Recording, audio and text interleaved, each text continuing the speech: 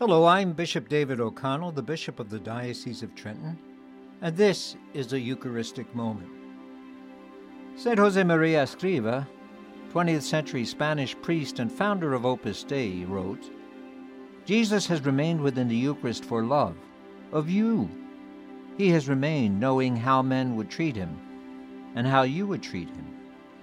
He has remained so that you could eat him, so that you could visit him and tell him what's happening to you, and so that you could talk to him as you pray beside the tabernacle and as you receive him sacramentally, and so that you could fall in love more and more each day and make other souls, many souls, follow the same path.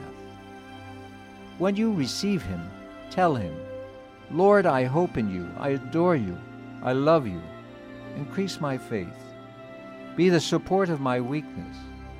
You who have remained defenseless in the Eucharist, so as to be the remedy for the weakness of your creatures.'"